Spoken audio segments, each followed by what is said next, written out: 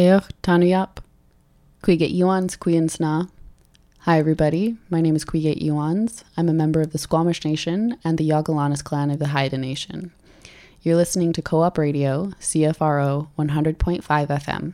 We live, work, play, and broadcast from the traditional, ancestral, and unceded territories of the Musqueam, Squamish, and Tsleil-Waututh nations.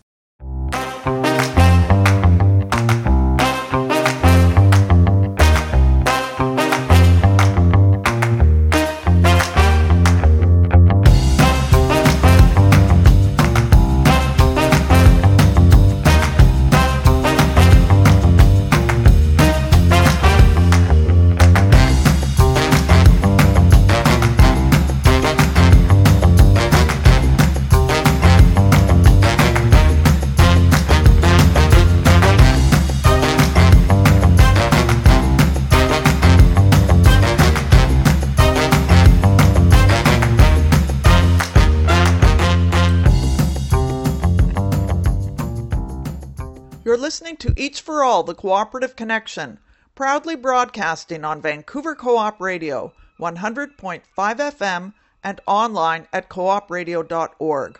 I'm Sandy Goldman. In this episode, we explore one of the many organizations providing school-aged children with food to sustain them throughout the day. Niagara Nutrition Partners has been supporting sustainable school and community-based nutrition programs since 1998. One of its partners is First Ontario Credit Union. I spoke with Program Manager Jess Stevenson about the essential work of feeding children and youth in these increasingly difficult times. Her region goes well beyond the city of Niagara Falls. Here's Jess to explain and tell us more. Have a listen. Our region is made up of 12 municipalities. So we're quite large geographically in terms of how we're spread. And each of those municipalities have their own local government that oversees how things work and how people live. But we're very fortunate to be part of the Greenbelt. And we have just this robust farming land which actually works really, really well for our student nutrition programs because we're able to source locally grown fruits and veg and products. And it's really a beautiful wraparound community partnership as we build on those resources and bring them into the schools. So the local farmers are partners in this. They are partners in this. And part of our mandate actually is that we source our food and our goods from them as much as possible. So it's, stimulating our local economy as well. And it's sort of a win-win for everybody. Now, as I said off the top, Niagara Nutrition Partners have been around since 1998. So that's about 25 years. Yeah. I'd like you to describe the problem or the evolution of food insecurity in your region. I'm sure it's not that different than all parts of Canada over the years as we see the rise in food banks growing, the need for, good food and people having such a difficult time making ends meet. How have you traced the history of that in your particular part of Canada? Yeah, so this particular school year actually has been unprecedented for us. So, last spring, starting into now, it's been what I like to call a perfect storm of obstacles. So, although we receive funding from our provincial government, the Ministry of Children, Community and Social Services for direct food purchasing, that funding only covers a portion of the cost for each program. It's about 15%. And to put that in perspective, we have 201 school programs across our region. And that funding actually hasn't increased since 2014. Now that funding remaining stagnant, despite the number of students served, the needs in our communities and inflation, has made things very difficult. So here in Niagara, it's much the same, like you said, as across Canada in terms of dealing with inflation and, coming out of COVID and families rebuilding after a loss of jobs, et cetera. But we have a lot of new development as well that's happening in our particular area. Niagara Falls has also received an influx of refugees and asylum seeking families that are Yes. staying in the hotels up along the tourist district. And many of those families aren't they don't have means for lunches for their children, so they're relying heavily on our programs as well. So we've had schools call us, and within a week, they've say received 180 new student families Wow, that's a to this. lot to take on.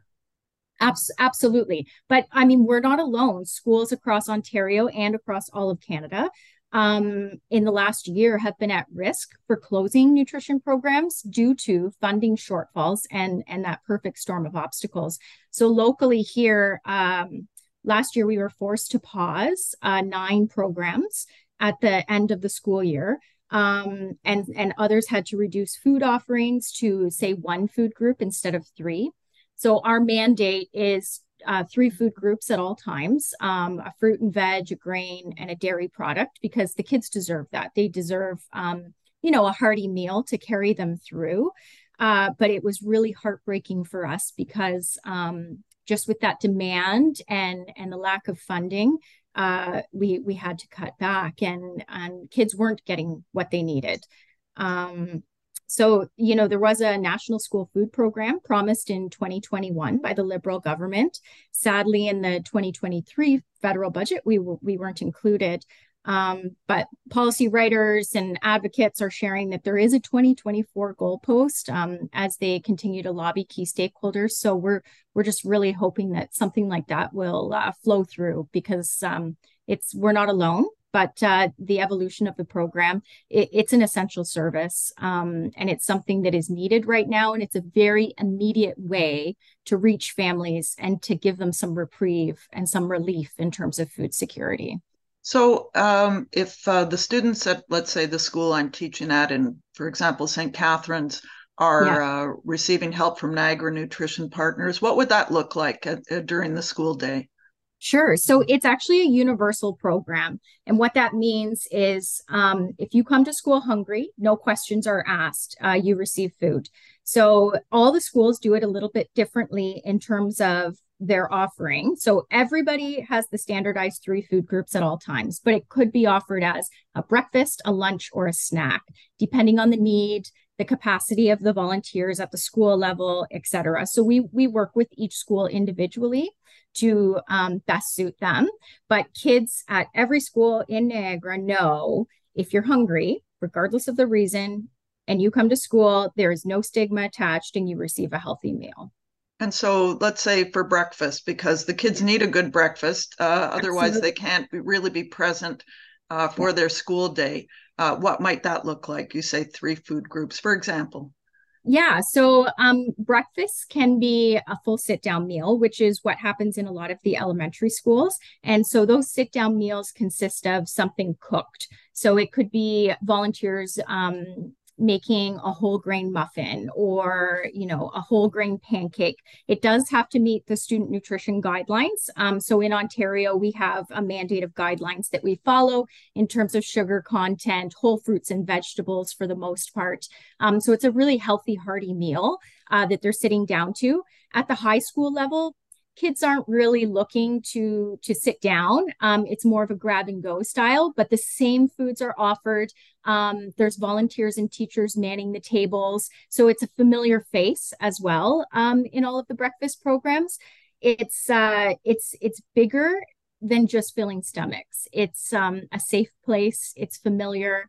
It's somewhere that the kids can go and really feel like someone cares, and just get to know other students and volunteers and teachers that they may not have the opportunity to converse with otherwise. Yeah, it's a way to create community, actually, Absolutely. in each, a school multi-purpose room or gym or wherever you have it, or, large meeting room or cafeteria.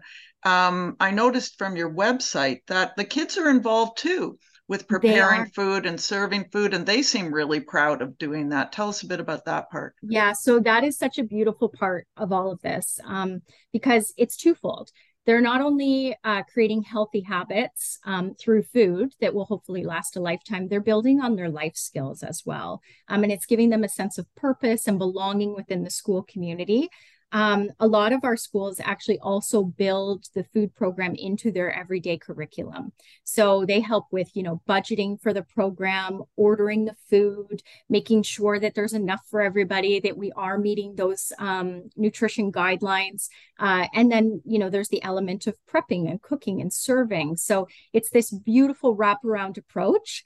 And it really does benefit the school in so many different ways. I know it sounds like a lot of pressure on breakfast, but it's just wonderful to see how it can Yeah. trickle down and how it can affect everyone in such a positive way. Well, and actually, I've taught for many years in an elementary setting, and the start of the day is very important.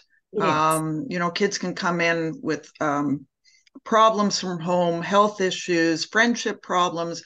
They come into a warm embrace of their community, their school community, and it can help turn things around. Then something good in their stomach and a little physical activity as well. And you're off to a good start for learning. I see that your motto is eat, learn, succeed.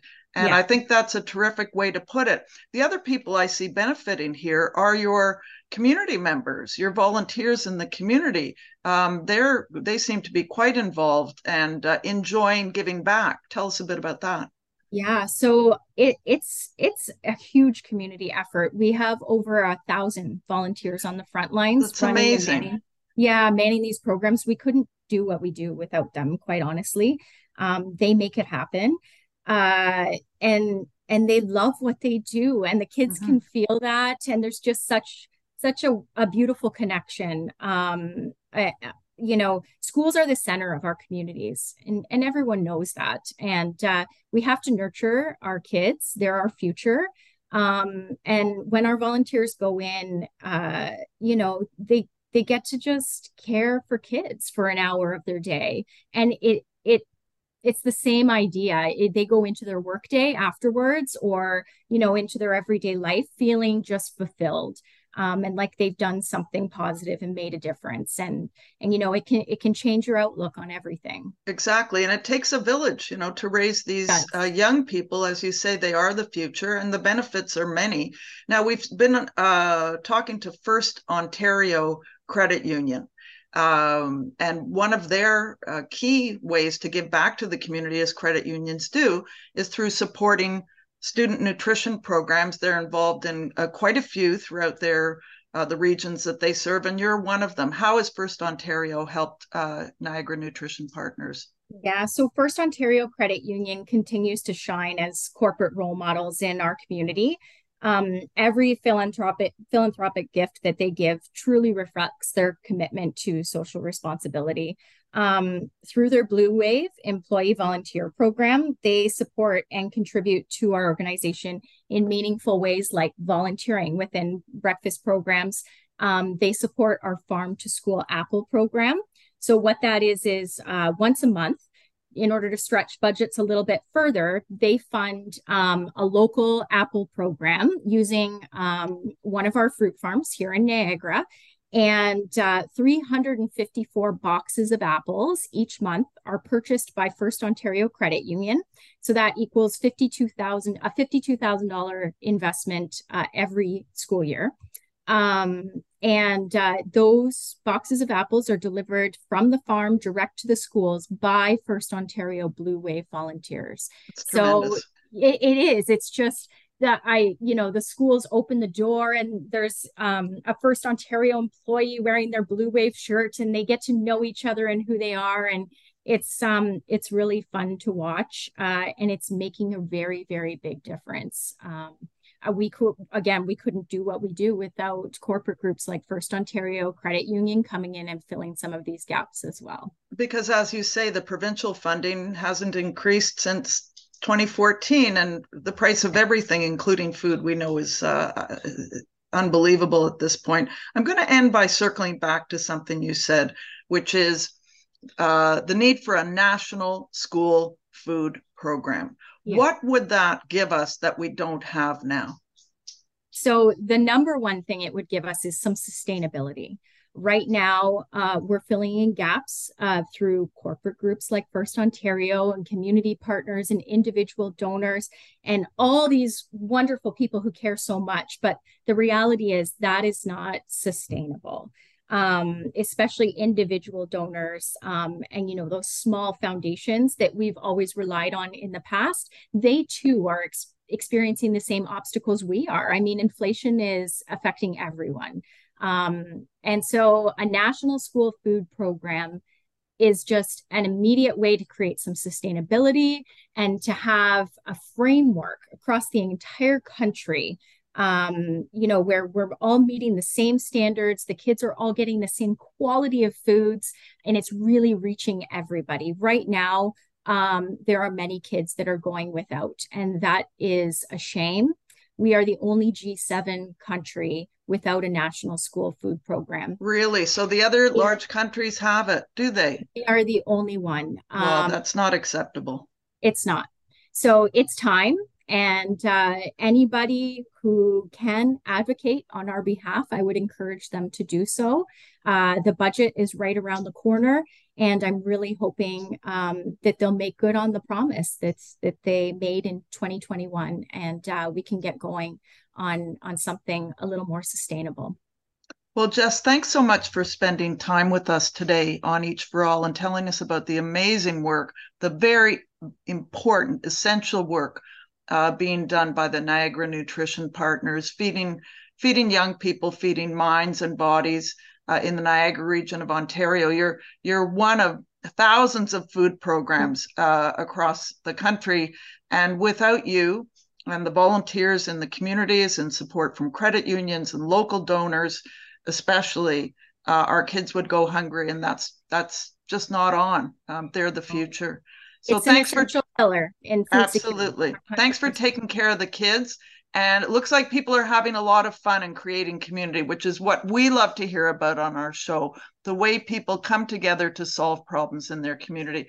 And so many people are involved. It's really heartening to see.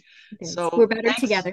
Yeah, we're better together, right? So thanks so much, Jess, and all the best going forward. Thanks everyone there for what you do to help kids.